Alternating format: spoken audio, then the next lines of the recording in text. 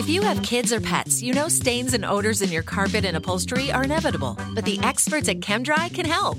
ChemDry removes odors and stubborn stains by sending millions of carbonating bubbles deep within your carpet. ChemDry lifts dirt, urine, and stains to the surface to then be extracted away, giving you a cleaner and healthier home. Call 1-800-ChemDry or visit chemdry.com to connect with your local ChemDry and learn about special offers in your area. That's 1-800-ChemDry or visit chemdry.com today. Sometimes it takes a different approach to help you unlock your true potential. With Capella University's game-changing FlexPath learning format, you gain relevant skills you can apply to your career right away. Earn your degree from an accredited university and be confident in the quality of your education. Imagine your future differently at capella.edu. Capella University is accredited by the Higher Learning Commission. Learn more at capella.edu/accreditation. Welcome to The Megyn Kelly Show, your home for open, honest, and provocative conversations.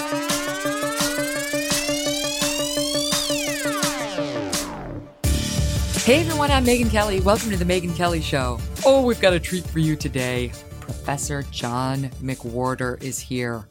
He's brilliant. He's so smart. He is a linguist at Columbia University. He teaches linguistics, among other subjects, and we're going to talk to him about what the hell does that mean? I didn't totally understand it until just now. He also is pals with Glenn Lowry, and the two of them do the Glenn Show together and do a show on Blogging Heads TV together. He has his own podcast called Lexicon Valley, which this is how it's described. A show about language, from pet peeves, syntax, and etymology to neurolinguistics and the death of languages. So you could check that out if you want, but you're going to love him on this show, I can promise you, because in addition to just having authored a book about swears and other nasty words, the name of the book is 9 Nasty Words, he's a thinker. He's a deep thinker on especially issues of race. And unlike Glenn, he's not a conservative, he's a liberal.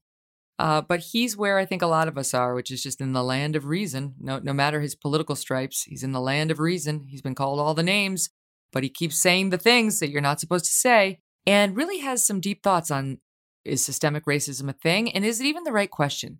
Or should we be talking about solutions? Should we be talking about something else entirely? And what are they? And he's got real ones to offer, which we could actually do, like tomorrow. Anyway, you're going to love John McWhorter. He's super funny, which I don't know if I totally understood that until today. Maybe it's the little boy in me brings out people's humor from time to time, including my own. Anyway, enjoy him. We'll get to him in 1 second. First, this.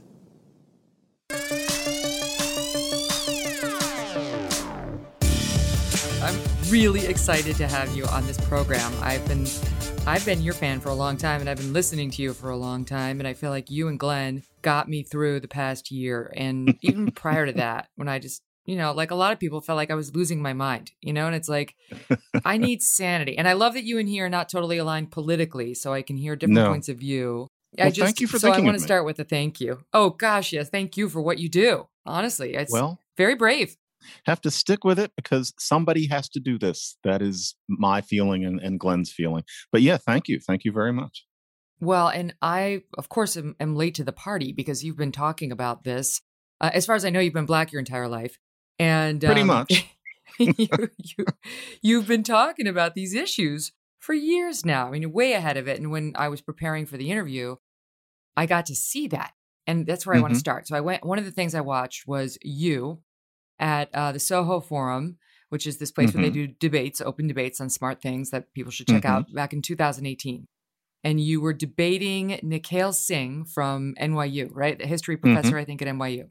And the two of you were debating the question, everyone should watch this, by the way, you can Google it, whether anti-racism is a religion that is more dangerous to the United States than racism. That's my own summary of it. He dismissed what he called the intelligentsia's power to really dominate this discussion. And he downplayed the influence of people like Ta-Nehisi Coates back then as a thought leader who's really driving people's beliefs on this. You were sounding the alarm, saying, no. They do have the power to dominate the discussion. This is a real problem, and it is taking over. And 3 years later, would you like to go back and do a mic drop? You know, Megan, I had genuinely never thought of that because you live your life, month to month. I didn't realize that that was now as far back as 2018. And I had never thought about the fact that, yeah, his point, he was very, very good. He knows an awful lot. His point was that really I was somebody who was getting my knickers in a twist about things that people talk about who read The Atlantic and, listen to NPR and this intelligentsia, and that it didn't have anything to do with the real world where, for example, what he meant, although he didn't really stress it that much, is that there is disproportionate police brutality against Black men, which is a whole other question. And I was trying to do an end run around him by beginning that whole thing by saying that we don't hear about the white people these things happen to.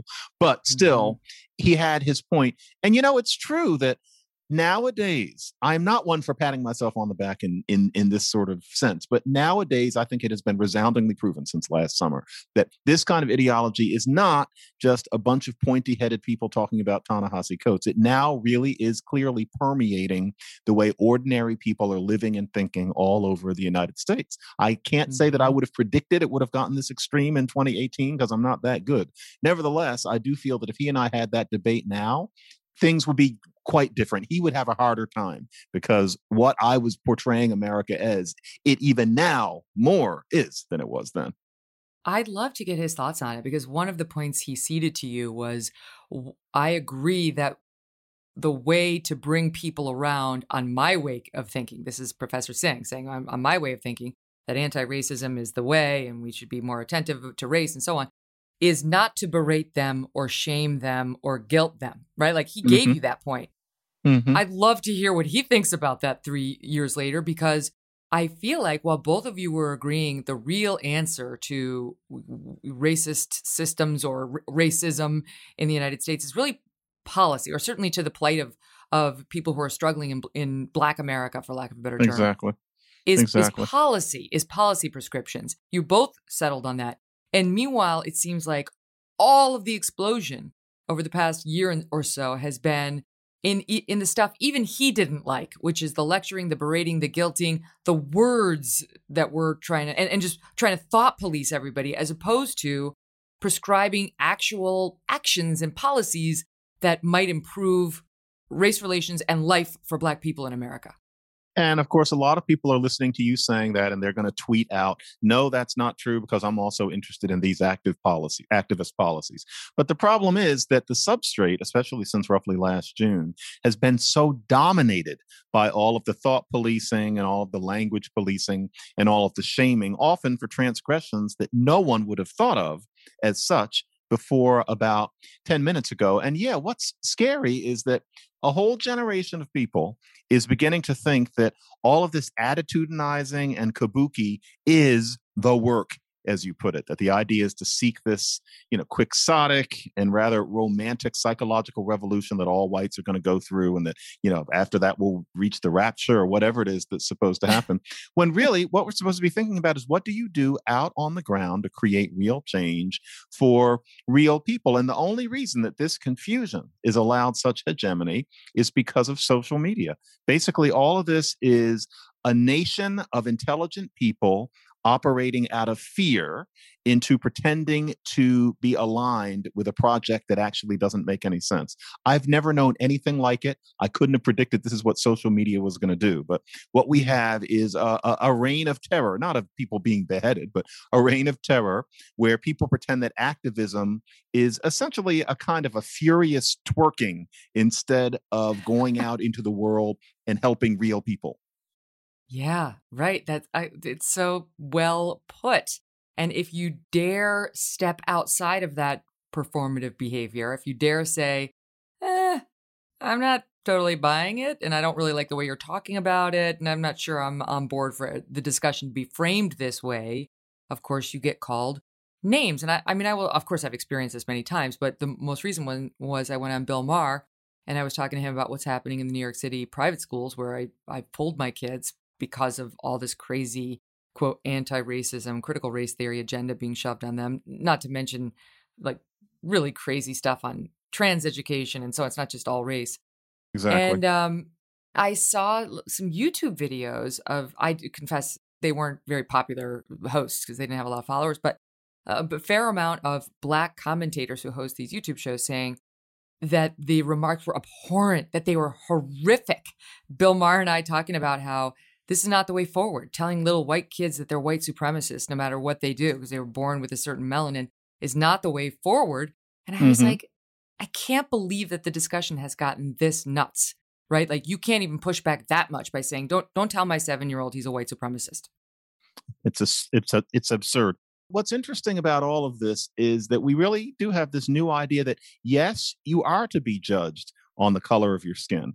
So Martin Luther King said that that's not what things were supposed to be about. And it wasn't just him. The real idea among Black people of almost all walks was, let's get past this business of judging us by the melanin in our skin. And now here we are in a time when a bunch of people who feel like they are at the head of time and have hit upon the truth, just as Martin Luther King, whereas in his case he was correct, but Martin Luther King did. They really think of themselves as bearers of a higher wisdom, think that we are supposed to divide people into different groups so that white people will learn that they're evil and Black people will learn that what makes them interesting is that they're noble survivors because they're dealing with whites' evil all the time.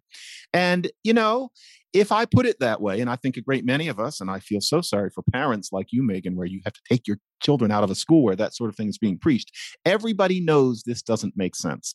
It's as simple as that. I could explain this to my 9-year-old. I think it'd be a bit much for the 6-year-old. The 9-year-old would get it, that there's been a major perversion of the Martin Luther King who she's already been taught about in school. But you're not allowed to say so. Because if you really do push back against it in clear language and refuse to blink, you are called a white supremacist on Twitter, on YouTube. And most people aren't up for being mauled like that. And so everybody pretends. It is the most mendacious moment I am aware of in the history of this republic. And that is only partly hyperbole. I know of no time when America has lived with such a lie. And I know some people are going to say, well, what about the lie of racism? Okay, very poetic. But I'm talking about a real lie. All of us are being made to lie, except for a few of us who really just can't stand it. And apparently we're terrible people. It's a really peculiar time to be an American. And just for the record, this shouldn't matter, but I would like to note, you refer to yourself as a cranky liberal Democrat. You're not, and then Glenn's not. He's a cranky conservative. And so it's not, I've been saying so many times, this isn't about black and white, and it isn't about left and right. I think it's a question of reason versus unreason.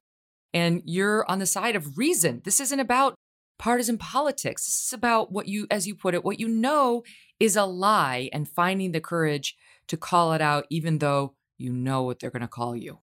Yeah. And the funniest thing about this, I had to learn this from the beginning.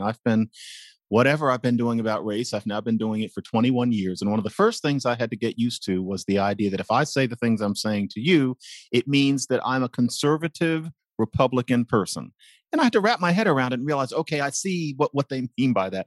But even today, there are people who only know so much about me, and that's fine. We can't all know everything about everybody, but they assume that, that I voted for Donald Trump, that, I am against a woman's right to have abortion. They're going to associate me with various positions, and that I'm a conservative, and that I, must be reading my William F. Buckley, et cetera. And I have respect for conservative positions. And I will openly say I have some serious problems with what's happened to Republicans over about the past 12 years, but I am not one to dehumanize Republicans the way many people do. But yeah, the categories that people try to slip you into these days, nothing I'm saying is about liberal, conservative, right wing, left wing. It's just about, what Glenn and I are both trying to do is make some sort of sense of things. And the old categories just don't work, especially because what's going on now is this takeover by inflamed, although well-intentioned radicals in a way that really parallels the Cultural Revolution in China. It's the same thing, except people aren't being physically threatened. And yet the people in question can't see it.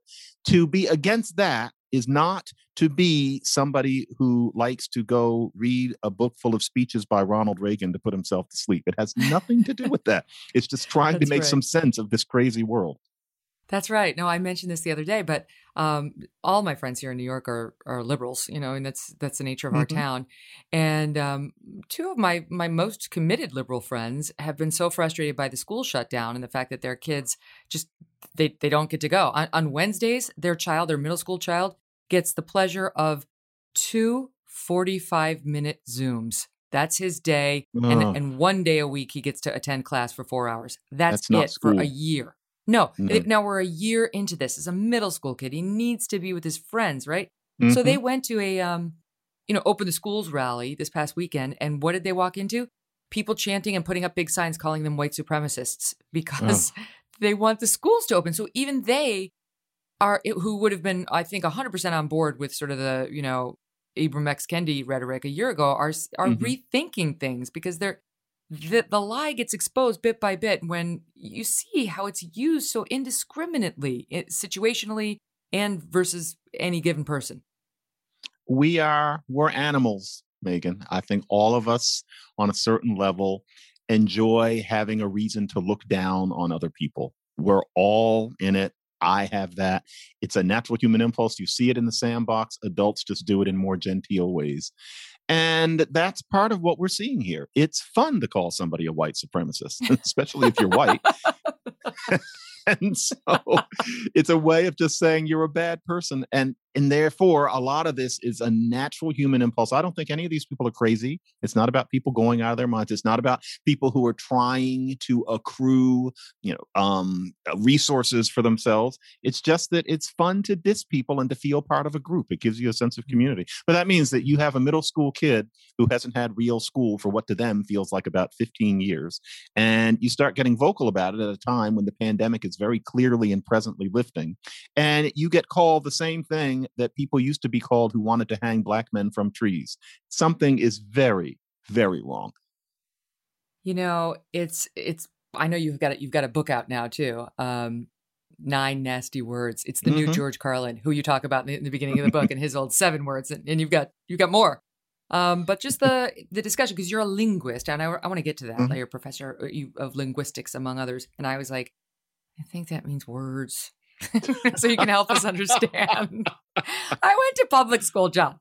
Help us understand what that means, and help us understand how, like, even your book about 9 nasty words and the power of saying them kind of dovetails into what you're saying right now, calling somebody a white supremacist, how it makes you feel. Megan, I'm going to say to you that the honest truth is that they're kind of two me's. One of them is this linguist. One of them is this race commentator. The intersection between the two is thin. One of them is probably the N word. And it happens that these days, for understandable reasons, people want to hear from me a lot about that. And so 9 Nasty Words was written long before the racial reckoning of last summer. And I was just trying to be jolly linguist. I put in an N-word chapter because I think that's one of our new profanities. And also, as a black person, of course, I have a certain interest in it. But, there's the N-word. There's the F-word with 6 letters that is used for gay men. And there's some really nasty words used for women. And the N-word was just one of the slurs. Then all of a sudden last summer happens and I got mad. And when I get mad, I write books. 9 Nasty Words was written out of joy. But some of my books are written because I'm angry and I want to have my point. And that is what the second book is about. And so it's these two things. And I can pretend that they were written by the same person, but in a way, they were written by very different means. But linguistics, for example, let me give you a sense of something a linguist noticed that no sane person would, but you can analyze it. So, for example, is not, those 2 words. Now, you can contract it to say, he isn't, okay?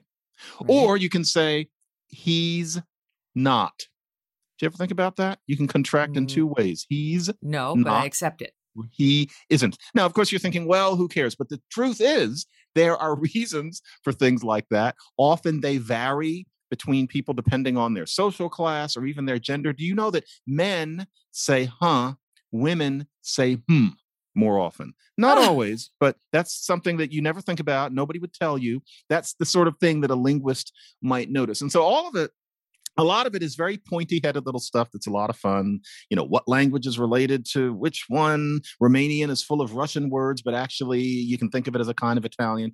Then there's this race commentary, which is about completely different things. And so the intersection is the N word, where, of course, you have to talk about the linguistics of how you get from Latin niger, which means black, to, for example, a word that black men use to mean buddy, and that now you have white men using to mean buddy too, because they grew up listening to hip hop. That's linguistic stuff. But then it intersects with what it means to be black, what it means to be a white person who likes black people, whether white people like black people enough. All of it is a very large subject where I am kind of straddling the two. And it's awkward, but it's also fun, because the truth is, to me, linguistics and race relations are like the film The Wizard of Oz and a slide with an amoeba on it. They have nothing to do with each other, but I have to pretend that they do often. It did catch my eye when I was sort of studying up over these issues, all of these issues over the summer, because I noticed, are a professor of linguistics, and there's Steven Pinker, right, at Harvard. Mm-hmm. He's a linguistics guy too, and he talks about a lot of these same issues and gets in trouble. There's a big push to get him in trouble for using terms like urban, which some of his colleagues said was racist. I mean, it's crazy, as you know. But I was like, what is it? And also Glenn, he's an economist, and there's a fair amount of economists who speak out about things like this. And I'm like, like Thomas Sowell, like, what is it with linguistics and economics that are bringing so many people of different political stripes to the same conclusion when it comes to anti-racism? And I know you don't like the term woke, but wokeism and that kind of stuff. That's interesting. And, there's George Lakoff. He's another linguist who has pitched in on political issues. Race is not his beat, so we haven't heard from him as much lately. But he was definitely especially popular in the media in the aughts, and is hardly unknown now. Noam Chomsky, of course, is a linguist, and then also is somebody who has political positions. Steve Pinker, my friend Steven Pinker, I don't know that he would necessarily position himself as a contrarian, a professional contrarian, the way that I apparently am. But yes, he is a linguist who does this sort of thing. And then you have your economists. It's a funny thing. I don't know what the reason for that would be. I think you could also find many anthropologists and political scientists who are doing the same thing. But, why is it, for example, you can see I'm thinking out loud, Walter Williams and Glenn Lowry are economists, and Thomas Sowell is an economist. And here they are talking about race issues. You know what it is with economists? It's that economics is so rigidly empirical in many ways. It's harder to infect economics with bias. And so if you're a black economist, it's easier, and it's by no means inevitable, but it's easier to see what I think of as the truth, to not do what I think we're often trained to do as, if I may, thinking people, which is that when you think about race, you're supposed to sequester your thoughts into a part of your brain that is not entirely bound by logic, which is what I mean by the religion. On race, you're supposed to believe certain things that frankly don't make a whole lot of sense. That's probably harder for an economist. In terms of linguists, I think the linguists who do political commentary have such very different perspectives that I think I would just say that we linguists are academics, and academics sometimes like to switch hit, and that might be it. Coming up, we're going to talk about systemic racism. Is it real? Is it actually a thing? You remember Adam Grant and I had a debate on this. And is it even the right thing to be asking? That's next. So much of this discussion on systemic racism and so on is based on data, on numbers, things that actually can be added up and judged. I mean, listening to Thomas Sowell talk about mandatory minimum wages, raising it to the $15 or what have you, really will change the way you think about those things. I mean, just growing up in a family that was middle class, I was always in favor of the Democrats' positions on these issues. So I'm like, yes, more minimum wage is better. That's where I'm going to wind up, right? That's my experience. So you want what's good, be good for you, right? And then you learn more. You listen to somebody like Sowell talk about, well, no, because this is what happens. It freezes out many people who are in the Black community in particular, or who are lower in terms of the skills that are required, and they just won't get hired. They'll wind up with nothing.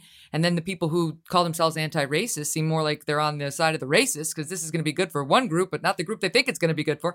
Anyway, it just requires you to be open-minded and go down the lane of listening to folks. So on that front, let me talk to you about systemic racism. This is the big term. And I know I read you wrote a piece in Barry Weiss's amazing Substack saying this is the most nettlesome term in the English language. I love the word nettlesome. I also looked that up. It's annoying, right? I don't know. So annoying. That's my take on it. And I understand why, right? Because it just gets abused and I think misused, and who the hell knows what people are trying to encompass with it. But I do want to talk to you about it because I just had Adam Grant on the program, author. He's a professor at Wharton, great guy. I know Adam. Yeah, that's right. Yeah. We had a good discussion about systemic racism. And I said, I've been questioning. I don't rule it out. I'm not like, one of these far right firebrands who's like, no, it isn't. It's all been solved. That's not me. I'm open-minded, but I'm also really data-based. And when I look at, for example, the number of shootings of cops by Black men, I am not persuaded that there is a systemic problem on the cops shooting Black men in disproportionate rates to the crime rate. I know you've spoken out on that too. But can I just ask you, when I look at other areas, and I heard some of this in your debate at the Soho Forum, again, with Singh, I'm like, okay, I'd like to know more because I know you sort of have said, okay, I'm going to give you some of these things, but not all race-based inequities are due to prejudice, right? We have to probe further. But can I just get you to comment on a couple of the things he raised in particular? Sure. Because some of this stuff is cited pretty broadly. And I got my attention for sure. He was talking about, for example, the effect of race on hiring, saying employers will sooner hire a white man who has a criminal record than a Black man who has no record, citing stats that say, he was citing Dr. Deva Prager, who is a Harvard sociologist, now deceased. 5% of Blacks with a criminal record got a callback for the job interview. 17% of whites who had a criminal record got a callback. Okay, so already disparate. And 14% of Blacks without a criminal record got a callback. So 17% of whites with a criminal record get called back. 14% of Blacks who have no criminal record got called back. So you can see the point. He said Black people pay more for identical housing than their white counterparts. And the more white the neighborhood, the higher cost of entry to Blacks trying to move in. Said not having a high school degree is the greatest predictor of whether you wind up in the criminal justice system. But he said 4 out of 5 Black men who don't graduate from high school wind up in prison, whereas only 1 out of 10 whites do. And all those things, I was like, all right, these sound problematic, right? So, and then you guys got into stop and frisk, which has been ruled unconstitutional because 85% of those stopped were either Black or Latino. And even though the crime rate went down in New York City, the courts have found at too high a cost. And I've heard very reasonable people talk about this, saying, this is a big part of the distrust of police in the New York City area. Black men do not trust cops here because for so many years, 10 years, they were just pulled over because they looked suspicious. I mean, that was and enough. that's real. Yeah, exactly. Yeah. So anyway, what are your thoughts on those numbers he was rattling off, some of which we hear in modern day, 3 years later in those discussions today too? Yeah. The issue is not whether there are race-based disparities in society. The issue is, 1, where they came from, and 2, whether just standing with your hands in your pockets and saying what we need to do is get rid of the racism to solve that problem makes any sense. And so, for example, with the 4% and the 17%, with, what kind of person with a criminal record gets hired, those facts are not fair. That's something that should be aired, and the people in question should be made aware of their biases on that score. But the question is, how much of an effect do those numbers have on whether or not a Black person gets a job? So let's say that there's one job where there is somebody with that kind of bias, and so they don't get it. Do they only apply to one job? I don't think most of us would be able to imagine that becoming employed would mean knocking on one door. The issue is, are doors closed to them to such an extent that it's unrealistic to expect them to have a job, or that it would create some sort of economic crisis? To me, a lot of those statistics, by no means all of them, a lot of them are kind of like men say, huh, and women say, You have to be told. You'll find it if you do an analysis. But the question is, what effect does it really have on society? The analogy is imprecise, but still useful. On the criminal justice system, what it comes down to is this. Let's just try this. Black men are overrepresented in prisons. There's no doubt about that. Now, you want to say, why is that? Now, many people will say it's because Black men get sentenced differently. The data on that has always been dueling studies, very hard to come to conclusions. But let's say that it is that Black men tend to have those sentences, tend to be there longer because of the nature of their records. I think it's more productive to say, why is it that they have that kind of criminal record? And many people would say, because of the communities that they grow up in. Okay, what's the problem in the communities that would lead young Black men to commit more and more violent crimes? Because frankly, they do. They just do. The data is in. But the question is why? Because the answer is not going to be that they're less human or that there's something wrong with them, that there's some pathology. You want to ask, why do they commit more of these crimes? And you might say that it's poverty, and that's going to be part of it. But there are other poor people, too, who don't commit that kind of disproportionate crime. You can look at Latinos. You can look at also poor whites, as we are now increasingly doing. So it's not only that. So there must be something else, and it's not going to be pathology. So how about the epidemic of fatherlessness? Many people would say that most of those boys do not grow up with a dad. Well, why is that? Because often the dads do long spells in prison, and even when they come out, they can't really be dads. Now, why is that? Well, a lot of that stems from the war on drugs, which has had a disproportionate effect upon Black communities. Now, many people would say there's systemic racism because the war on drugs was designed to round up Black criminals. Okay, that's half true, but it was also designed to take care of a crime wave in general that was perceived in the late 1960s. And also, and this is what people actually at the time said, to crack down on the hippies and people who are smoking, all of these sorts of things, to get rid of them. Both of those things strike us as unjust now, but more to the point, to the extent that many people would say we have to think about the racism and not the hippies.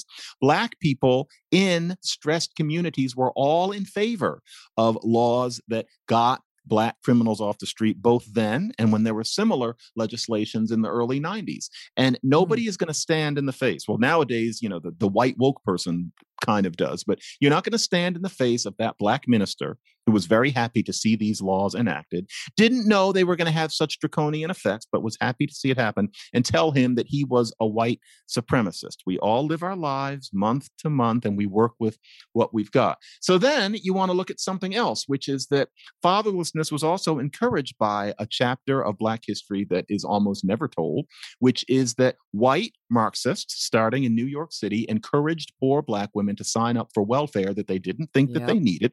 The idea being to bankrupt the government so that we would start again. That was a noble idea. I have no problem with somebody thinking that that was going to work out. I'm afraid that it didn't, but it also meant that fewer Black couples got or stayed married than had even as recently as 1960. Be that as it may, was that racism, given that these white Marxists were about as unracist as white people got at the time? All of which is to say, that was long. All of which is to say, is systemic racism why these Black men are in jail? The disproportion is one thing, but social history is more complicated than Ibram X. Kendi would like us to believe. And therefore, the solution, is it to turn out your hands and say, well, we're going to undo the racism and get these Black men out of prison? I don't know what that means. Just let them out? What? It's just too oversimplified. We're all taught that astrophysics is hard. We're all taught that art history is hard. We're taught that it's hard to do math. But somehow when it's Black people and social history, all of a sudden we're supposed to reason like we're 4 years old. It's got to stop. And a lot of our discussion of systemic racism is basically a very sweet way of telling us to dumb ourselves down. And that won't save anybody's life. So we're focusing on the wrong thing, is what you're saying. Yes, some of these systems may have some sort of systemic racism in there, or may not. It's complicated. It may be multifactorial. But what you would like to do is take the discussion to now what? Now what? Yep. And the people who are dominating the public microphones right now are certainly the publishing world, like Ibram X. Kendi and Robin DiAngelo, want to start with shame. And what they would say is awareness. Even like Adam had recommended to me in trying to cure me of my questions about systemic racism, the book Biased by Jennifer Eberhardt, which I did order. She's from Stanford. And I have it, and I've been reading it. And one of the things she says is this whole thing, this MLK thing of not seeing color, doesn't work. That's unrealistic. And she says when people focus on not seeing color, they may also fail to see discrimination. So her answer, and I think the answer of a lot of people like Jennifer, is focus on it. Look at color. Look at your own. Look at your neighbors. Be aware of it. And if you're a white person talking about this, just realize it's a privilege not to have to talk about or think about color. And you needed to check that privilege and get in the game and see the realities of the power structure. Yeah, and see, she's right to an extent. We can't be colorblind. I completely understand that. We can't pretend that race doesn't exist as a matter of social perception. We can't pretend that race doesn't exist in terms of history. We can't pretend. But even in what you're talking about there's that slide into, if you're a white person, look around and see race. Okay, I get that. But then the rest of it is becoming, if you're a white person, think of your view about these issues as invalid in comparison to any black person's, no matter what the black person says. And there's a short step from that to the idea that white people are evil and need to understand that, and black people are correct and noble no matter what we do. And that's where you get to Robin DiAngelo's White Fragility. DiAngelo is different from Eberhard. Eberhard is a book of sensible counsel, but still it slides into that idea of making it into us versus them, which channels our natural impulses to do Lord of the Flies. And next thing you know, you've got white fragility held up as a New Testament of the Bible. And there's a short step from there to Kendi, where I don't think that he is as interested in this idea of white people and black people squaring off in a room. But his idea is that if there's a problem, if black people are not doing as well at something as white people, then stop asking them to do it. And that's where you get Ibram Kendi saying that we shouldn't have standardized tests and giving a certain imprimatur to the idea that whiteness is precision and objectivity and that we need to get rid of it, in favor of roughly jamming and talking about the streets that you came from and pretending that that makes you Proust. That's him. And that's where Jennifer Eberhardt's counsel tends to go. So next thing you know, you have a white woman, college educated, maybe about 45, who was afraid to say anything about these things because she's been taught that she's evil. And I've known some people like that who I can tell when they're talking to me, they don't know what to do because they know that I don't agree with a lot of this stuff. But on the other hand, all of we black people are supposed to think the same. And so where quite do you go? And I'm sitting there and she's looking at me as this person who's going to tell a story of black pain. And that's going to filter everything that I think about any issue worth addressing. And I think to myself, no, I'm not that cartoon character. Frankly, I have a wider range of interests than that. That is not what I am. I don't want you to think of me as this black man who is, here to help you absolve yourself of your complicitness in white supremacy. I don't want to be that person. And I don't think most black people want to be that person. The tragedy is that so many do. But I frankly think that's a kind of brainwashing that happens. I think it's easy to fall into the noble victim sentiment because it is for all human beings. But black people who like being treated that way are noble victims, just like many white people and Asian people and Latino people are noble victims for other reasons. That's a noble victim. That is not the only way that a black person needs to be because there was slavery, Jim Crow, and redlining. It's one way of being black. Mm-hmm. Oh, there's so much to talk about in there. That was funny and awesome. I know you talked about this when talking about the N-word, and you said, first of all, you said, many ask why black people give whites the power to harm us so easily with this word. And then you write, but I know I'm missing the point. This performative transformation of the N-word into a taboo term affects a kind of power. This is to the point you were just making. Black elects, which is your other word for the wokes, get a way of getting back at whites by destroying their careers. White elects, spectating, get to show that they aren't racists by cheering on the witch hunting. And so there's absolutely a performative element to this, as you point out, and it's something that makes both groups, black and white, within the wokerati, I'm really struggling with that term, makes them sound way too sexy and fun, into the winners, the ones who are right, who are moral, who have virtue, versus the rest of us losers. Mm-hmm.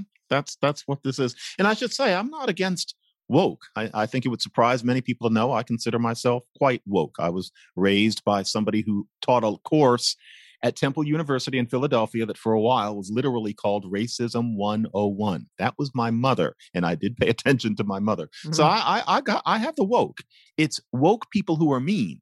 The elect is you're woke in a way that makes you feel that it's okay to defenestrate people because they're not as woke as you. If that is you, or if you give likes with a capital L to that kind of person on Facebook, that is what I'm calling the elect. Mm-hmm. And yeah, what it means is that something doesn't make sense, and yet you're supposed to pretend it does. Don't say that word. Don't say a word that sounds like that word. Don't say a word that sounds like that word, even if it's in Chinese, or I'm going to fall to pieces and I'm going to have to go to the diversity counselor and I'm going to have therapy because it's just so hard to be Black. Don't utter that sequence of syllables. And then at the same time, you're talking about how Black people are strong. You're talking about Black power and how we have survived. So we have survived in order that if somebody says nega, nega in Mandarin, you're supposed to fall to pieces. That's being a survivor? I don't think so. It doesn't make any sense. Why would you give the word that kind of power if you like yourself? That's all. And yet, because pretending to be hurt by the word in that way gives you a power in our context, especially with social media, of making white people very, very uncomfortable and even destroying their careers by uttering that sequence of sounds, you have to wangle this equipoise where on the one hand, you're espousing weakness as power, but then on the other hand, you're enjoying exerting the power so much that you let that cognitive dissonance pass. My problem is I just can't let it pass. I feel diminished by the notion that if I hear somebody use that word when they're just referring to it, I'm supposed to feel hurt. That makes me a hothouse flower. And last time I checked, that's not a psychologically healthy condition. But somehow, when we're talking about Black people, we're supposed to make an exception. That's religious thought to the extent that anybody can hold that in their head and walk around with their head held high. And I have to contest it. I'm sorry. I will not say that Black weakness is Black strength. And I wish more Black people would get over doing that. I've never heard anybody use the term wangle this equipole. I'm going to hold on to that one tonight, like a blanket. Equipoise. Yeah, that wasn't bad. Equipoise. Okay, got it. I like that. Okay. I completely agree with you because I can relate to this as a woman. You know, when somebody sort of treats you more gingerly because you're lady parts, it's like, oh, can you spare me? I don't need your tenderness, right? Like I'm fine. And the N word is one of those things where it's like, as you know, as a parent, you're like, I mean, certainly as the parent of white children, you're like, oh my God. So that word, it can never be uttered. You can't, like, even saying the N word, saying it like that is dicey. It's not my kids are littles. They don't say that word, but stories come up in the news or what have you. And they're curious, you know, like they want to understand, like, what is it? Why does the word exist if we're not allowed, like, why do people allow it? And you try to give them the history of why it's so bad and how it was misused and the power structure that existed. But it makes me feel uncomfortable talking about it with my kids because I feel like I am giving the word all the power. I am giving that word more power than it had yesterday. And it does feel like, shouldn't we be somehow disempowering that word? What is the way of disempowering? Wasn't that the reason rappers first started saying it so much, which is like, we're going to take this hideous term, turn it around. But now, I don't think we've done that. I don't think we're there anymore. You know, it's interesting. This is, given that this part of this may be the one that gets around most, I want to clarify something. Because there are many people who actually hear me saying that it's okay for white people to run around using the slur. That's not what I'm saying. I'm not saying that if we're really strong people, we should be called N-words all the time. No. My problem is this new thing that you can't even refer to it. And what bothers me is that, like, if you're talking to your kids about it, you have to talk to them about it in a way that basically says Black people are so fragile that you can't even utter the sequence of sounds, such as if somebody asks you when you're about 13, what was NWA? What did it stand for? You're not supposed to say niggers with attitude. I can say it because I'm Black, but you aren't supposed to say that because you're white. You're not supposed to use the word when you're talking to the kids about it. You might even write it down, but refuse to say it these days. And the problem with that is that it makes Black people look so weak and delicate. And two, it's unnecessary. And the way that I know that it's unnecessary is because when I was in my 20s and 30s, with taste, you could use the word in reference, and the world kept spinning, and everybody knew what the hideous history of the word was. But I have little snippets of white people I knew who would mention the word if they were talking about something, usually in critique. They're talking about how somebody used the slur or how they would never use the word, but they would say, I would never say, and they would use the word. Nobody thought a thing of it. Or if they did, They had no purchase on the general conversation. It was okay. And so that makes me an old man to say, well, back when I was a kid, but I wasn't even a kid. I was 40 and it was still pretty much that way. And now here we are with this taboo term. And I must admit, and I will own this, I don't care what people say about me saying it, I shudder at the thought of you having to tell your kids about the way we use it now, as opposed to the way it was about 20 years ago, because it makes the rest of us, it makes Black people look like babies. It embarrasses me that we have gotten this religious about the word. And I'll say one more time, folks, I don't mean the slur. I'm talking about people referring to it, and they are different. Yeah, but that's right. Like the New York Times reporter, Donald McNeil, who got fired for repeating the word in trying to understand a story that was being told to him about a girl who got in trouble for using the actual word. So he was like, wait, so she said this, and he repeated the actual word. Fired.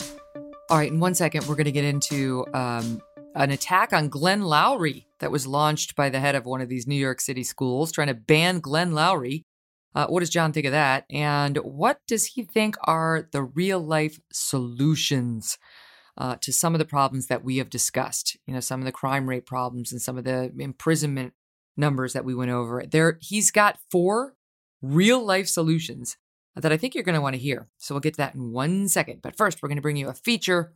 This is a new one, a new feature here on the MK Show that we're calling Thanks But No Thanks. In this case, we're saying thanks but no thanks to Justin Trudeau. So what exactly is the virtue signaling former blackface wearing? I mean, we think it was former. It's unclear. You know, he wore it so many times we can't remember them all. We assume he's finally learned his lesson. Prime Minister of Canada up to these days. Well, besides not distributing a whole lot of COVID vaccines, he is focused on the new budget for his country. Oh, sounds like a yawn, you may think. No, stand by. In a tweet thread this week, actually it's last week, Trudeau explained some of the elements of the budget, which would make up his, quote, recovery plan for jobs, growth, and resilience. It includes such details as new jobs, new training, innovation. But Trudeau chose to focus on one particular element. You see, he tweeted that we're going to do everything we can to make sure women can fully and equally participate in our country's workforce, promising he would make the COVID recovery one that is inclusive and feminist. They're going to have a feminist COVID recovery in Canada. What's wrong with us? How come ours isn't feminist? What the hell does that mean? And then he said this: the pandemic has threatened to stall much of the progress women have made over the past decades. In fact, many women have left their jobs this past year. This isn't just a recession. It's a she-session. Oh, Justin, a she-session. First of all, try to say that. Go ahead and try to say that at home. She-session. She-session. It's not easy. And it's stupid. Also, this tweet was not the first time he debuted his very woke word. No, he used it back in March in a joint video with his wife on International Women's Day. So he clearly likes it. He likes it. Listen. This is about young women everywhere in our country. It's about making sure they grow up in a world where they can do and be anything they dream of. And everyone has a role to play in making that a reality. It's especially important right now when women are bearing the brunt of the impacts of COVID-19 and we face a she-session. You're saying it so seriously. You're saying it like it's a real word there, wasn't he? Oh my God. I don't hear him speak that often. He sounded, I don't know, like he sounded slightly feminine, and he sounded very woke, and he sounded kind of pathetic, and definitely not like a man who you'd want next to you in the bedroom. I'm sorry, but that's how I feel for the wife. And I think he should work on his theatrics, because he may be a very good blackface wearer, but he is not a very good actor. He sounded ridiculous. It's ridiculous. It's his fault. Canadian Debbie weighs in. Debbie, I had no idea you were so this fired up about Justin Trudeau. Why is it his fault? It's his fault. No mom can work because there's no freaking school. There's no daycare. There's no nothing. Oh. Canadian Debbie. She's mad. Anyway, Justin Trudeau working very hard to signal his feminism to the Twitter crowd. Thanks, but no thanks. Back to John McWhorter right after this.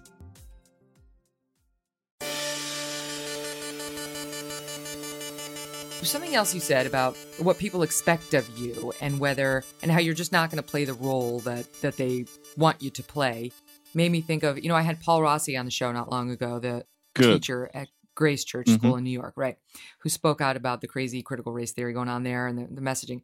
And one of the things that jumped out at me in his story was he wanted to assign Glenn Lowry's writings, your buddy, who on Blogging Heads. Is it Blogging Heads TV? I just look you up on YouTube, but it's just to get it correct for the audience. bloggingheads.tv. And the Glenn Show also. And the Glenn Show is where I watch part, yeah. So anyway, he wanted to assign some Glenn Lowry to his students just to have some alternate voice to all the messaging that they were getting. The administration said no. This is Paul Rossi's recitation of what happened. The head of school responded to me that people like Lowry's lived experience and therefore his derived social philosophy made him, Lowry, an exception to the rule that Black thinkers acknowledge structural racism is the paramount impediment in society. So we can't listen to Glenn because it's going to make people think Black people think this way when really it's just Lowry. He added that the moment we are in institutionally and culturally, this is the admin, the head of school, does not lend itself to dispassionate discussion and debate. And discussing Glenn Lowry's ideas would, quote, only confuse and or inflame students, both those in the class and others that hear about it outside the class. And the head of school's suggestion was instead for Rossi to assign, quote, mainstream white conservatives. Your thoughts on that? Does that man or woman not realize that they are a zealot? Do they really not get that they sound like some religious figure in 1250 in France?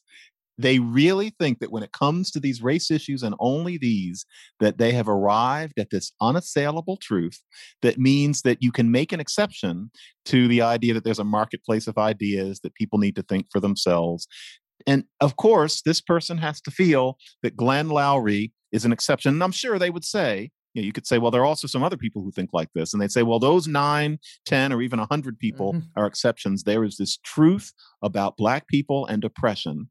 And the way they know it is because they read it in Robin DiAngelo and Ibram Kendi, and they liked Ta-Nehisi Coates' work in The Atlantic. And I guess that's not fair. They also get it from what you learn from most classes on race in most institutions of education. And as far as they're concerned, there could be no other truth. Once again, race is simple. So astrophysics is hard. Algebra is hard. Black people is simple. Well, no, that head of school, 1, is a zealot. 2, I'm going to rhyme. They're a zealot. They're a prelate. And also, in a way, what's a prelate? Like some sort of priest or something. It's okay, P-R-E-L-A-T. I hope I'm pronouncing it right. I'm learning so much. Keep going. I want them to rhyme. Zealot, and prelate. Also, that head of school is a racist because that head of school thinks that Blackness and Black people are just so simple and that we're all so oppressed. And that person has frankly read, Ta-Nehisi Coates and I do not agree on much, but I would never say that his writing doesn't make any sense. I think that a lot of his writing is more performance art than ratiocination, but that doesn't mean that he's wrong. It's that I think people read it in a way that I would not. But with Robin DiAngelo, frankly, White Fragility is literally the worst book I've ever read. Now, other people may have read worse ones, but that is the worst book ever written, as far as I'm concerned, in terms of its logic. And then in terms of Ibram Kendi, his work is simplistic.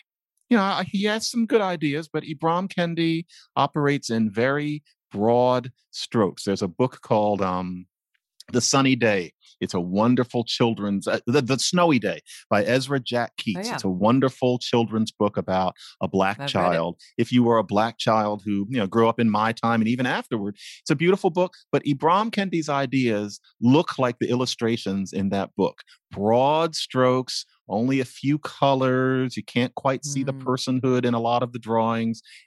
That's what I always think of when I read him. And the head of school here cannot possibly have missed that. But as far as that head of school is concerned, Blackness is about these simple oppositions, such as between, anti-racism and I forget what the opposition is. And that's really just all there is to be thought about. He or she is talking down. That's a zealot. And I think they ought to be ashamed of themselves. And Paul Russi is a hero. He must be joined. There need to be more people like this because that zealot cannot be reached. You cannot change the zealot's mind. You have to have an uprising, a civil one, but an uprising. Well, that's the thing. So I also just taped with Andrew Gutman, who's the parent who spoke out at Brearley School, and he lit a little bit of a can of gasoline in his letter. But he was mad. He's ticked off about what's happening to his daughter in the education, and he came on. And the thing that's bothering me about both of those guys is, where's the cavalry? Where are the rest of the parents who I know from having been in the New York City private school system now for several years, feel as they do? They're hiding. They're afraid. They won't even come out anonymously, like go to the New York Post and say, here's 30 of us, and we want to tell you our feelings. And they'll put it in there. They won't require your name. They can do reporting like that, but they're so afraid, John. They're terrified. Like they're letting those guys twist in the wind like they're just these, one racist teacher at Grace Church and one racist parent at Brearley. And it's not so. It's really, it's angering me that the cavalry does not come. Isn't that the saddest thing? Because it's a funny point in our society. To be called a racist is almost like being called a pedophile. That starts in the 70s. It continues and reinforces itself in the 80s. And it's a good thing. The idea that it is one of the most incorrect things to be a racist is, as humanity goes, quite an advance. But here we have these people where social media allows them to take advantage of that. And everybody is so afraid of being called a racist on Twitter that these poor parents are almost willing to sacrifice the education of their kids. Or I don't know what they're doing because my kids aren't old enough to be affected by this yet, but I imagine some of them are saying that they'll supplement what happens to their kids with educating them from home. But I think they need to think about the fact that that's easier said than done. Are you really going to have the time? Is that really what you're going to do with your summer? You're going to sacrifice your kids' education because you don't want mean things said about you in places that other people can see it. I think that's really sad. Those people are simply afraid. And what they need to realize is if they started, frankly, not only just saying things anonymously, but releasing their names, there is safety in numbers. And pretty soon they could do real good in America by saving Black people from this condescension. And, you get a bonus. You get to have your own child have a real education instead of having to basically seep in this anti-racism academy that seems to be taking a page from some communist nightmare. Is that really okay just to show that you're not a racist, parents? Please join these people. It shouldn't just be the occasional scrappy, usually male person. It has to be a much broader cross-section of the parents, given how, from what I can tell, in every one of these schools, most of the parents don't like this. Stand up. Well, folks. And the thing is, it's not just the white parents. We had an underground group at our boys' school of parents who were objecting to this. And I think about Jason Riley and his wife, Naomi Schaefer Riley. They've got, I think, 2 girls. It could be wrong. I think it's 2 girls. But anyway, they're in a private school up in Westchester.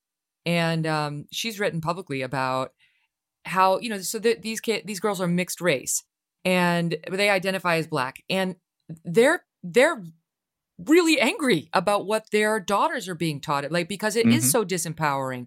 It's so paternalistic. It's so diminishing of their actual power. You see when a Black person dies, a lot of people on Twitter will say, rest in power, rest in power. It's like, how about being alive with power? And what does that mean? Right? It doesn't mean being told constantly that everyone has to lower the standards for you, has to tiptoe by you, can't confront you with ideas that are different from your own, can never put a person like Glenn Lowry in front of you because you're too fragile to even hear what he has to say about race. That's one of the things that drives me nuts about it. My audience has heard me say many times, sometimes when I'm tweeting or I get into one of these stupid Twitter wars with somebody, I've asked myself, oh gosh, it's like, it's a Black person. It's always, somebody who considers themselves woke or, you would say elect.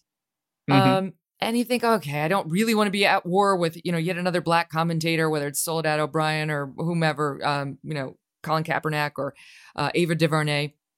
And then I say to myself, okay, that is racist. To not fight back because the color of their skin is to be the person you're trying to fight against. And then I fire away and everybody calls me racist anyway, but it's fine. In my heart, I know that's not racism. That's true anti-racism. Yeah, that stuff is hard. I mean, try to avoid Twitter battles with the kind of people you're talking about, because in my experience as a human being, I know that it's no fun to back down. And so when you challenge people like that, they're never going to say, okay, you're right. They're just going to yell louder. And maybe you've planted a seed in their mind. But for the most part, they're just going to yell louder and louder. And so as far as I'm concerned, as soon as I hear a certain kind of language, I just back away. And I've made a few exceptions during the pandemic because I was a little bored, and it only reinforced me in saying, no, just don't engage. But when it comes to not being jumped on Twitter, but just something happening in real life where a Black person has said something or done something that really is subject to question. Yeah. The idea that you just pat the person on the head and you say anything that you say or feel goes because you're Black and there was slavery and Jim Crow and redlining and somebody microaggressed you last month. No, that means that you are treating Black people like babies. And I can tell that for a lot of white people, that is a very uncomfortable point. The idea that you might actually challenge a Black person on anything, unless that Black person is a quote unquote conservative, in which case you can tell them that they're a white supremacist in Black clothing. Fire but if away. It's a quote That's unquote right. normal Black person, no, you just bow down and let them go. And of course, what a lot of these people are afraid of is that they're going to get called a racist on Twitter. And I frankly think it's at the point where people who could stand it, and maybe it's not everybody, but people who could stand it need to stand up with their back straight and let that person yell. And frankly, if that kind of person starts to learn that calling you names and putting up with the GIFs, et cetera, on Twitter doesn't have the effect that it used to have, if they can't get what they want by calling you names, then they'll sit back down at the table and start acting the way they were before, say, roughly June 2020, which is one voice among many, but not trying to turn us into China in 1965, which is what they're trying to do.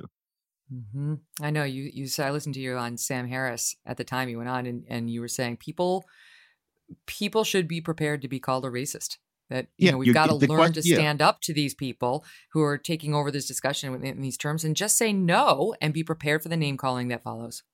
Yeah, it's just people often ask me, what can I do to have a productive discussion where they won't call me a racist? And my answer is no, they will call you a racist. You cannot have a productive discussion, and they are going to call you names. The issue is how you respond to being called names. And frankly, as somebody who's, called a lot of names, I can tell you life goes on.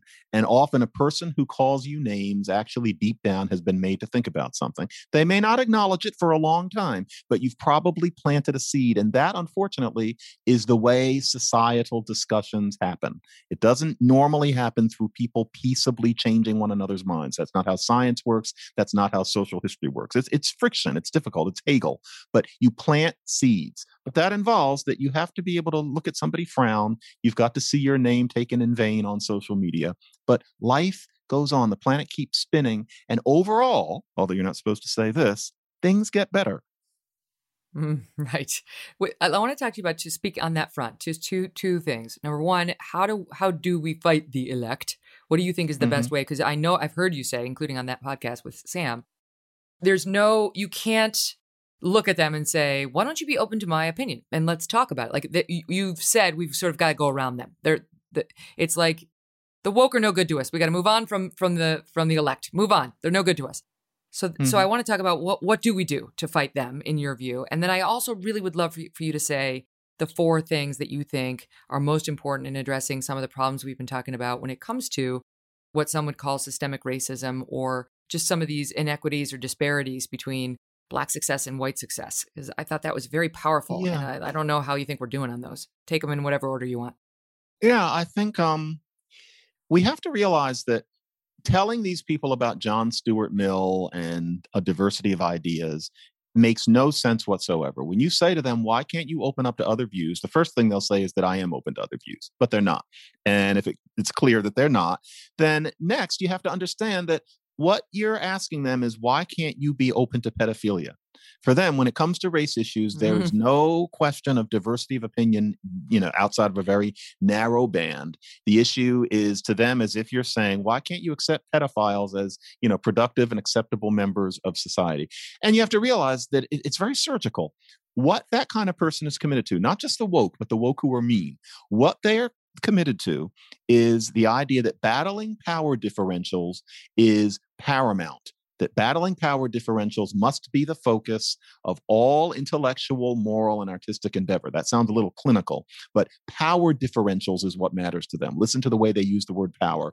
And power differentials relating to race is of particular concern with them. For them, that's everything. There is no argument to be had. There is no discussion to be had. And that means that a discussion really just can't get anywhere with them. You have to basically say to them, I do not believe that battling power differentials is to be the central goal of this endeavor, such as a school. You can say, I believe in combating systemic racism. I believe in helping people to be more enlightened about racism. But no, I don't believe that that should be the focus of our entire curriculum. That's something that you believe because you're part of an ideology that believes that. I believe that that should be one of about 6 or 7 things that we focus on. In other words, the way it was before, because it's not as if these schools were conservative academies. It's going to be the way it is before. You put power differentials in that place. You have to address them with what they are. A lot of them don't think of it that way, but that's a seed that you would plant. Just telling them, no, you think power differentials are supposed to be the center and the focus. I don't. And then the person's going to say, you know what? You're a white supremacist. And you say, no, I am not a white supremacist. I am not a white supremacist at all. And we're going to keep doing things the way we're going to do it. Then on Twitter, they're going to say, oh, look at him, the white supremacist. There he goes. Same as usual. And you just look at that on Twitter and you look at all the likes, and then somebody else chimes in and says, yeah, he's a white supremacist. They're going to keep doing it for about 3 days and, have a picnic. Start watching the 3rd season of Shtisel. Something. Just keep your mind on something else. And pretty soon they'll stop it. And in the meantime, devote yourself to 4 things. This is what the Black community needs. 1, the war on drugs needs to stop. It was developed in part to give Black people a hard time. That was a very long time ago. But if there were no black market in hard drugs, then there would be a revolution in the Black community where Black men would be more likely to seek legal work. That would change so much, and more to the point, because you're waiting for me to say the cops, and I'm not going to. If there were no war on drugs, a great many Black men would encounter the cops less, and that would be a great many Black men who are going to prison less. No, the cases that we hear, such as George Floyd, et cetera, are not always about people being stopped for drugs. They're not always about people who are doing or selling drugs. But nevertheless, that's a big part of the story. That's a big part of the reason Black men wind up in prison. Not necessarily for selling drugs, but often whatever this person was doing, whatever the violence was about. For example, it's not just that Black men walk around being violent just to be violent. Often it was because of gang-related violence. What was the gang warfare about? Often maintaining turf because people are selling drugs. It's indirect, but it all often comes down to that one thing. Kill the war on drugs and you save the Black community. Second, what do the Black men do if they're not going to sell drugs? And of course, it's not even a majority of Black men, but too many. What are they going to do? Well, they're going to go to community college. They're going to go to vocational schools. They're going to go there for free. They're going to spend 2 years. It is absurd to keep telling Black America that the ideal is to go to 4 years of college and pretend that you like Shakespeare. That is not for everybody. That is an idea that kind of crept in after the GI Bill in the 1940s. Everybody shouldn't have to do that. Most people don't want to do it, including probably about half of the people who are in 4-year colleges now. Really, if you go and you learn how to, say, be an electrician, if you go and you learn how to install cable, if you learn some kind of trade with your hands, being an ultrasound technician, all of those things afford a person a thoroughly middle class, sometimes upper middle class existence. You will send your kids to college.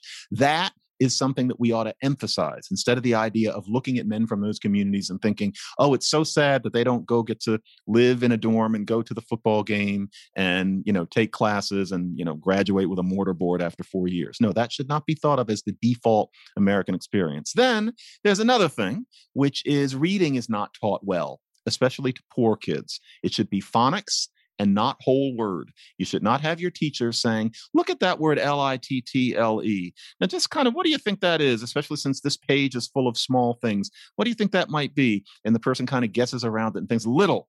No, you take them through each word and you do it by sound, including making your way through little as much as you can. That sounds really kind of picayune, but that is a major difference between the way poor kids from bookless homes learn to read versus middle-class kids. If you're a middle-class kid, you grow up, and books are surrounding you.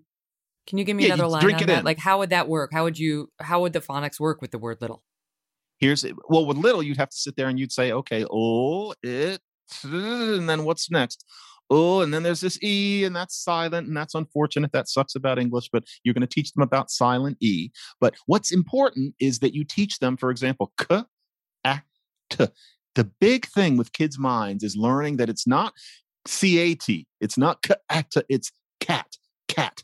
I've taught both of my daughters that. I have watched the magic happen where you teach them that these sounds go together into a word. I did it with phonics-based books. You should learn, Teach Your Child to Read in 100 Easy Lessons by Siegfried Engelmann. I'm going to say it again.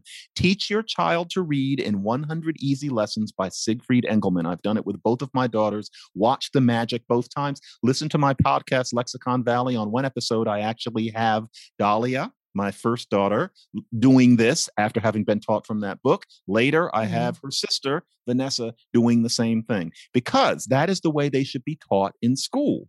Any kid, now, of course, you might guess, I do have a book lined home, but kids learn faster with that phonics method than they do being taught to kind of guess at what the words mean based on the pictures and, maybe looking at only the first letter. And beware people who tell you it should be a combination. Phonics alone does the trick. The science has proven it. And that is especially important with kids who are poor. And that includes, disproportionately Black kids. So that's important too. Then the fourth thing is more controversial, I know. I believe that long-acting reversible contraceptives should be available to all poor women for free. They're expensive. And yet, if you want to do family planning, if you want child rearing, if you want childbearing to be something that you plan rather than an accident that you then have to deal with, well, those should be available to all poor women without having to pay a whole lot of money so that you can wait a bit before you have kids. You have kids when you want to, instead of too many children are born by accident to too many people in general. And I think that has a disproportionate effect upon the Black community, and it makes me sad. And I think that something should be done about it. Now, I know that there's a controversy about that. Some people see an air of eugenics about these, and I can only say that there have been studies done with women of both colors, as if they're only white and Black people, but both colors, using them, and they liked them. They didn't feel that it was eugenic. They liked having the opportunity to take advantage of this technology. There are 2 studies that I know of that show that. I'm not trying to be a eugenicist. I just want family planning to be easier for people who already have enough things to think about. Those 4 things enacted would create a whole new Black America in one generation, and nobody would have to read Robin DiAngelo. We wouldn't have to pretend that anti-racism and non-racism, whatever these oppositions are, that we need this whole, revolution in what we think of as political science and sociology. None of that word magic. Frankly, we don't need it. It's not necessary. We need to get down on the ground and make policy changes. And the vast majority of Black people, especially outside of the academy and the media, would be quite happy with where Black America got on the basis of those things. And I am quite sure that civil rights leaders of about 50 years ago, if they're listening to this, agree completely. And what they hear in me is not a right-wing conservative. This is not Rush Limbaugh talking. I sound like a liberal in 1960, and I'm proud of it. Mm-hmm. I love all of that. And by the way, I too have been struggling with what to call these people, like the elect. I don't know. I was saying to my team yesterday, I'm like, that makes them sound too highbrow, like too smart, too elevated.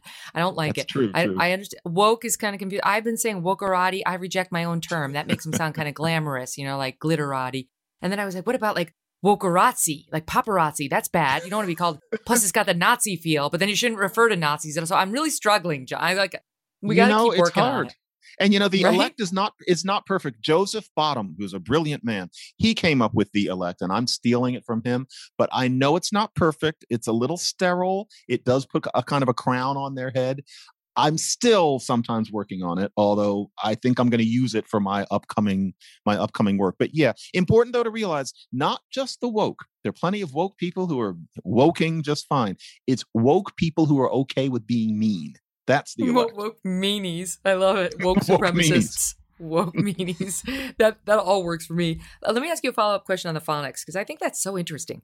I assume what you're saying is it improves the ability of young children, young Black children, wherever we do this, right? Young poor children, whoever, to read. And going back to that stat of the best way to wind up in prison is not to graduate from high school, Yes. right? And we've seen so many of these studies saying that you in all these schools that are underfunded or in bad areas, high crime rates, that the kids are in 8th grade, but they only have a 2nd grade reading ability. I mean, I assume that's what you're getting at here. Yeah. And I should say, if you don't get in the reading well, all the rest of it is hard. If you can't read, then you're not going to do well in math and you're just on your way. And for example, remember, it's 25 years ago now that the Oakland School Board very innocently was arguing that Black kids are having trouble in school. And maybe the reason is because they have trouble translating between Black English dialect and the standard English dialect that they're expected to master in school. Now, they had reasons for thinking that that was the problem, but that wasn't the problem. The problem was that we've known how to teach poor Black kids how to read since the 1960s, when this sort of work was first done by, among others, Siegfried Engelmann. What those kids needed was to be taught to read via k, at, t. Until you have that method of teaching, you have too many kids who are in danger of not learning to read well. They're not going to be illiterate, but they're going to be the kind of people where you go to a diner and you have one of those long New York style menus of all these things like Romanian steak that nobody eats. And you're trying to get through it because all you want is a corned beef sandwich. The kind of person who finds that menu and they're moving their lips as they go through it, that is a person who very often had trouble with school. They weren't taught to read right. There's nothing wrong with them. And so phonics is really important for depressed areas, schools. And yet there's a whole education school orthodoxy that doesn't like phonics or thinks that it needs to be mixed in with this other very middle class whole word method, when all of the science says that phonics works faster and better, especially when there's no reinforcement from home. So yeah, I have a hobby horse about that. That's not linguist to me. That is me who's interested in how you get past poverty and noticing that linguists aren't trained in reading science. That's a whole different thing. It's psychologists. But that kind of reading is what helps poor Black kids have better lives. I know that I don't want to take up all your day. I think your comments okay. and some of the appearances I've referenced on police are really interesting, and you've been defensive of. Yeah, I know you say they're definitely meaner to Black people, but they're not. But they're not, for every case of like a George Floyd, you can find them doing something just like that to a white person. Coleman Hughes has been saying that too. Yep. That's considered very controversial now, right? Like even in my child's school, they stood up the other day and said there's a massive problem in America with cops killing Black men, unarmed Black men. And it's like, there's no nuance, there's no numbers, there's no data, there's no comparison. It's like, I'm so tired of sort of going over it because at this point, I just don't know if the other side want to hear any of the actual numbers. Yeah. I just think they just have an idea and want to go with it. It's that on that particular issue, there's a part of me that almost gives up because the feelings just run so high that a great many people, including reasonable people, not, I hate to say that the elect aren't, but in some ways the elect are not reasonable, but even non-elect people just can't hear you. But yeah, the cops are meaner. That's been documented. And it's funny, you catch the occasional tweet that sticks with you. And somebody wrote, well, you say, McWhorter, that the cops are meaner. Just why do you think that is? And it's interesting. That was so illuminating. Yes, the reason for the meanness is racism. It's not that racism doesn't exist. So yes, but that doesn't mean that the racism makes the cops kill Black men. So the idea is, well, they're racist, so they must kill more people. You'd think that. That's intuitive, but the data simply doesn't support it. And for every one of these cases that you hear, these horrible gut-wrenching cases of a Black kid or a Black teenager or a Black 20-something or a Black anybody who gets killed, sometimes for no reason whatsoever, sometimes because there was something going on, but things went wrong and they lost their life indefensibly. Whenever you see that, they're white cases too that the national media simply doesn't report. And that makes you sound that sounds a little crankish. That sounds like something Rush Limbaugh would have said, not to keep on talking about that one person. But no, this is not right-wing boilerplate. It's fact. It's at the point where these days, every time one of those cases makes it into the news, I think, okay, who was the white one? And all you have to do is look into databases and you find that exact same thing happened to somebody white, sometimes just months before. And then there's the whole issue of disproportion. And so Black people are still killed 2.5 times Twice and a half more times than you would expect based on our representation in the population. And the idea is, well, that means that it must be racist. That's clever. That's genuinely clever to identify that. But then Black people are 2.5 times more likely to be poor too. And poverty brings you into contact with the police more, which is, incontestable. Those two figures don't match up so precisely for nothing. And so the idea that white cops pull the trigger and kill Black people more easily out of subtle racism. That's intuitive. I get it. I believed it until 2016 when I was thrown the facts and had to take a deep swallow and accept them. But the fact is, no, what it looks like is something thoroughly plausible. White cops are meaner to Black people. White cops do pull Black people over more. Yes, the reason for that is racism. But when it comes to having a gun in your hand and pulling a trigger and taking somebody out of this world, that bias doesn't go that far. That's perfectly plausible psychologically. It's not that bad. So yank somebody out of the car, call them things, not be as patient with them as you would with white people. Sure, that's called racism. Pull a trigger and fire it into their heart just because you got a little bit scared, whereas if it was a white person, you would have given them the benefit of the doubt. No. And the reason that I'm saying no is because the data makes it so painfully clear that that's the way it is. And so I never thought I'd be saying it 5 years ago, but I can see why the cops are so offended by the idea that they kill out of racism. I'll bet with a lot of them, you'd have to kind of futz around to make them admit that they're not as nice to Black people, but they're not so anti-Black that they kill with abandon. So this whole rhetoric about Black bodies being unsafe with the cops, it's great theater. And I get it because I believed it too until 2016. But it's just not true. There was a white George Floyd. There will be others. Yeah. It's just one of these things. But that one, the cops, is so central to this debate that you have to do it carefully because people really don't want to hear you because they're afraid that if they listen, then on some level, they're racist, because why should they take it from you until they've done a real study? And most of us don't have time to do a real study. And so they figure, I've got groceries to buy. I've got my own career. Whoever's saying this might be right, but I can't take the risk of that because of the way George Floyd died. I understand that, but it means that it's very hard to have a real conversation about it. Eberhardt says in her same book, she's talking about the number of shootings of Black men. And she says, this is from the book, when police kill unarmed Black suspects, those deaths are associated with a significant dip in the mental health of Blacks across the entire state where those killings occurred.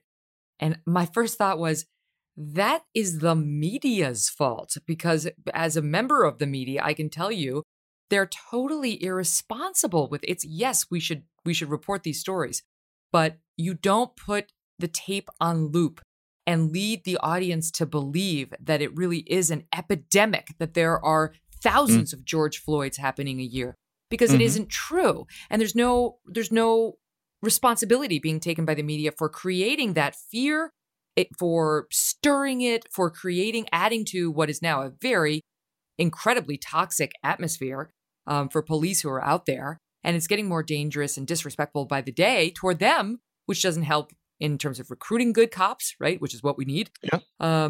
Keeping them in communities where Black women and men want them, right? According to the polls. And the example that comes to mind is it just came out this week. It hit the news this week, but it happened last month in April out of California. We actually have a short soundbite of this, where this woman, the woman is Black. The police officer, I think he might be Latino. I'm not 100% sure. But listen to how polite this is. Just listen to a little bit of this tape. Listen to how polite he is. Yeah, he's Latino. And listen to the way she's talking to him, what she's calling him. Take a listen. I have a right to record the police when they're harassing me. By all means, but you can't do it while you're driving. I wasn't texting or none of that. Do you have that picture? You scared me and made me think you were going to murder me. Okay, well, I'm sorry you feel that way. Well, that's not just a feeling, you're a murderer. Okay. Can you zoom in on that for me, Sure. Dear? Thank you. And I'm perfectly legal, and I'm a teacher. So there. Congratulations. Murderer. You're a murderer. What's your last name? I can't see that there. Well, if here you stop, go, Stop murderer. shaking. Zoom in on that for me, No, because right? you're scaring me. Oh, You're threatening to kill me and my son. He's only citing you for using your cell phone while you're driving. That's it. There you go, ma'am. Sign inside the red box right there. For him being a Mexican racist. What is that name? Gasso. It's on the citation, ma'am. Here you go, Mexican racist. You're always going to be a Mexican. You'll never be white. You know that, right? You'll never be white, which is what you really want to be. OMG. Now that person, that's a type. I mean, there are types of all races. She's a performer, and I don't mean literally, but she's a kind of a performance artist. But the trope that she's touching on there is something that a lot of Black people genuinely feel. A lot of Black people have been led to think by the media that they are in danger of being mauled and killed by cops in a way that white people aren't. And you know what? The most God-blessed joy is that that's not true. It's good that that's not true. But a lot of people don't want to hear that good news, because the idea is that to admit that good news is to not be sufficiently aware of how racism works, and that therefore it puts you in bed with white supremacy to allow that things have gotten better. And, that's the weird moment that we're in. But yeah, a lot of Black people genuinely think this because it's what you see in the news. Why wouldn't you think that Black men get killed and then white people just get off with a pat on the hand? It's because you haven't seen what happens to the white equivalents of these. Multiple white equivalents killed in the exact same ways. There's a white version of every famous case that we know of that is something that happens to a Black man. All the people pulled over, shot in the back while running away, shot in front of a convenience store, playing with a toy gun, playing with a BB gun in a Walmart. Every one of these things, there's a white equivalent.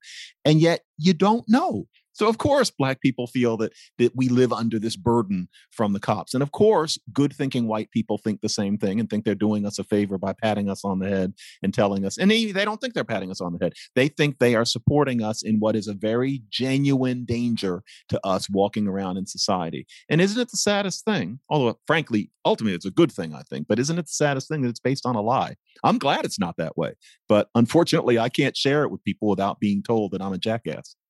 Well, just to follow up on something, because what she said reminded me of something I read that you said.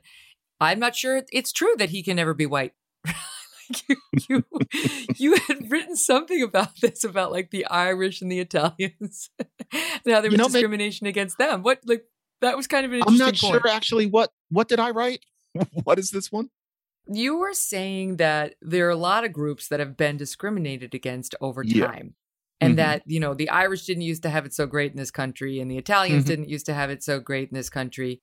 Oh, actually, this is from the same Sam Harris podcast. And you said they became white, and they did it without there being any grand psychosocial revolution in society. I would have said that, yes. Right. Yeah. So what does that mean? I mean, obviously not literally, but like you're talking about getting past being somebody who's otherized, right? I mean, I'm guessing that's your meaning.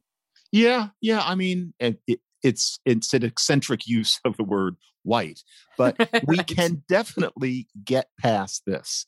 That can happen. And frankly, that woman in the car wouldn't quite know what to do with things if we did get past it. That's a problem. She's clearly staked her whole sense of her significance, her place, her reason for being on being a member of this victimized group. It's clearly where she gets her sense of comfort. And that's not rare. There are degrees of that in an awful lot of us these days. And nevertheless, the truth is that we could get past this. There's a fashion to say nope, because brown skin is processed as just so different, and there's this history in Africa, et cetera, et cetera. But I don't know that those people are basing that on fact as opposed to sentiment. And I think if we did the 4 things that I talked about and let some time go by, and it would not be anything like 100 years, I think it would be actually a couple of generations, then there would be differing conceptions. You can already tell how differently younger generations are processing all sorts of things. There's more flexibility than we like to think. But yeah, we have to start thinking about real change on the ground as opposed to thought training that gives no sign of working in any significant way. A lot of people are thinking that the thought training is working because people will mouth the platitudes, but that's not how you really change minds. All of this is thinking that you've changed minds when really you've just made people afraid. You don't extinguish people's religious convictions or their intellectual convictions or their essence as people by making them scared and making them mouth slogans. You just make them slightly broken people who have learned how to tell a lot of lies and then pass that on to their kids. What a great way to be an American. I want to give you the last word on this. Tim Scott got attacked last week for saying America is not a racist country. Maxine Waters came out and said, every day we see this nation get more racist than anybody ever thought it could be. Your thoughts as the cranky liberal Democrat, the black man, your thoughts on America and on those sentiments? Maxine Waters is well-intentioned, but there's a bit of the performer in her. And she's also been around a while. And so her sense of how race works in America was formed in a time when her kind of rhetoric made more sense. I have respect for that. All of us freeze in time to an extent. I can guarantee that I will. And so that's her. Tim Scott was talking about degree, but we're encouraged to pretend that when it comes to race, it's all about simple opposition. So if there's any racism, then we are a racist country. That's a lexicographical kind of sleight of hand that people engage in. There is racism, but is this a racist country? A lot of people who say that wouldn't last for a week in, frankly, most other countries of the world. And so we just need to be able to speak realistically. And the whole idea that if you even ask a question about racism, you're injuring people, because that's the issue. The idea is that you can't ask, let's have a conversation, because for you to even ask certain questions hurts Black people. And the idea is, well, I shouldn't even have to explain. The problem with that is, once again, a performed fragility. It hurts me to be asked these questions, and therefore, the whole cycle continues. I was asked a question. This person didn't understand. This systemically racist nation didn't make this person understand. And when will it stop? As opposed to, why in the world do you need to be so exquisitely well understood? Why is it that the descendants of slaves at the end of the 20th century in something called the United States of America need to be exquisitely well understood? Our oppression has to be acknowledged by every citizen in the same way as everybody was responsible for just getting a vaccine. Everybody needs to be able to put their hand up and recite about, a good 20 minutes on Black history. Why? No other people in the history of species have ever requested this. Why us? Why are we so weak? Why are we so delicate? And how in the world can you present that as some kind of cognitive normality, some kind of human strength? It makes no sense. And I think that all of us, white, Black, Asian, Latino, and everything else, need to start being more honest, not only with Black people, but with ourselves. We need to have a more honest conversation about these things and treat Black people with the dignity that we deserve. And that means that sometimes we're wrong, sometimes we're exaggerating, and we don't need exquisite sensitivity. The very thought of it insults me. I don't need that any more than anybody else does. We have to start allowing our race perspectives to make sense. And folks, if a perspective on race that you're hearing doesn't seem to make sense, don't decide that you're a racist or that you have internalized racism if you're a Black person. Allow yourself to make your own kind of sense and realize that in the real world, some people, even with good intentions, are going to call you names, but that you will survive and that a real conversation can only take place if we all realize that. Oh, I love that. We don't need exquisite sensitivity. That's so well said. We do, however, need to wangle the equipoise. I love it. I'm using it, and I hope so much you'll come back and we can continue this conversation. I'd love to, Megan. You're amazing. Thank you. Well, that was a fun time. I love John McWhorter. Wow. Aren't we lucky to have minds like these to enlighten us? Like, he's done so much work. He's so bright, so brilliant. And, they help us. They help people like me from the public school to understand the big words and the big ideas, right? Think of the number of hours and years that it's taken to accumulate that much wisdom. I just feel so blessed, truly blessed to have access to these guys and be able to ask them my questions. Anyway, and blessed to have you guys come along for the ride. Really appreciate doing this with you and learning with you. And we'll keep it up on Wednesday when we're going to have a show about whether trans athletes should be able to compete against cis girls, right? That's really the issue. It never really goes the other way. But should a trans girl, born a boy, be able to transition from, let's say, 12 to 13 or 13 to 14, and that very year compete against biological girls? This is an issue. Connecticut has been sort of the center of this because there were 3 girls who brought a lawsuit because they had been number 1 on the track team and suddenly fell to number 3 after 2 trans girls joined the team. And they're coming on. So you're going to hear directly from the girls who have lost this battle. They had a setback in court. We'll hear from them. And we'll also hear from her attorney about where this goes from here. We're going to also talk to some medical professionals on what's real. Like, what's real? Because the advocates will tell you you can sort of get rid of all the natural physical advantages that a biological boy would have, such that it's fair. And then we'll have somebody else that challenges that. So you're going to hear both sides. It's going to be a great discussion. I've been looking forward to this for months now. It's Wednesday. We'll see you then. Thanks for listening to The Megyn Kelly Show. No BS, no agenda, and no fear. The Megyn Kelly Show is a Devil May Care media production in collaboration with Red Seat Ventures.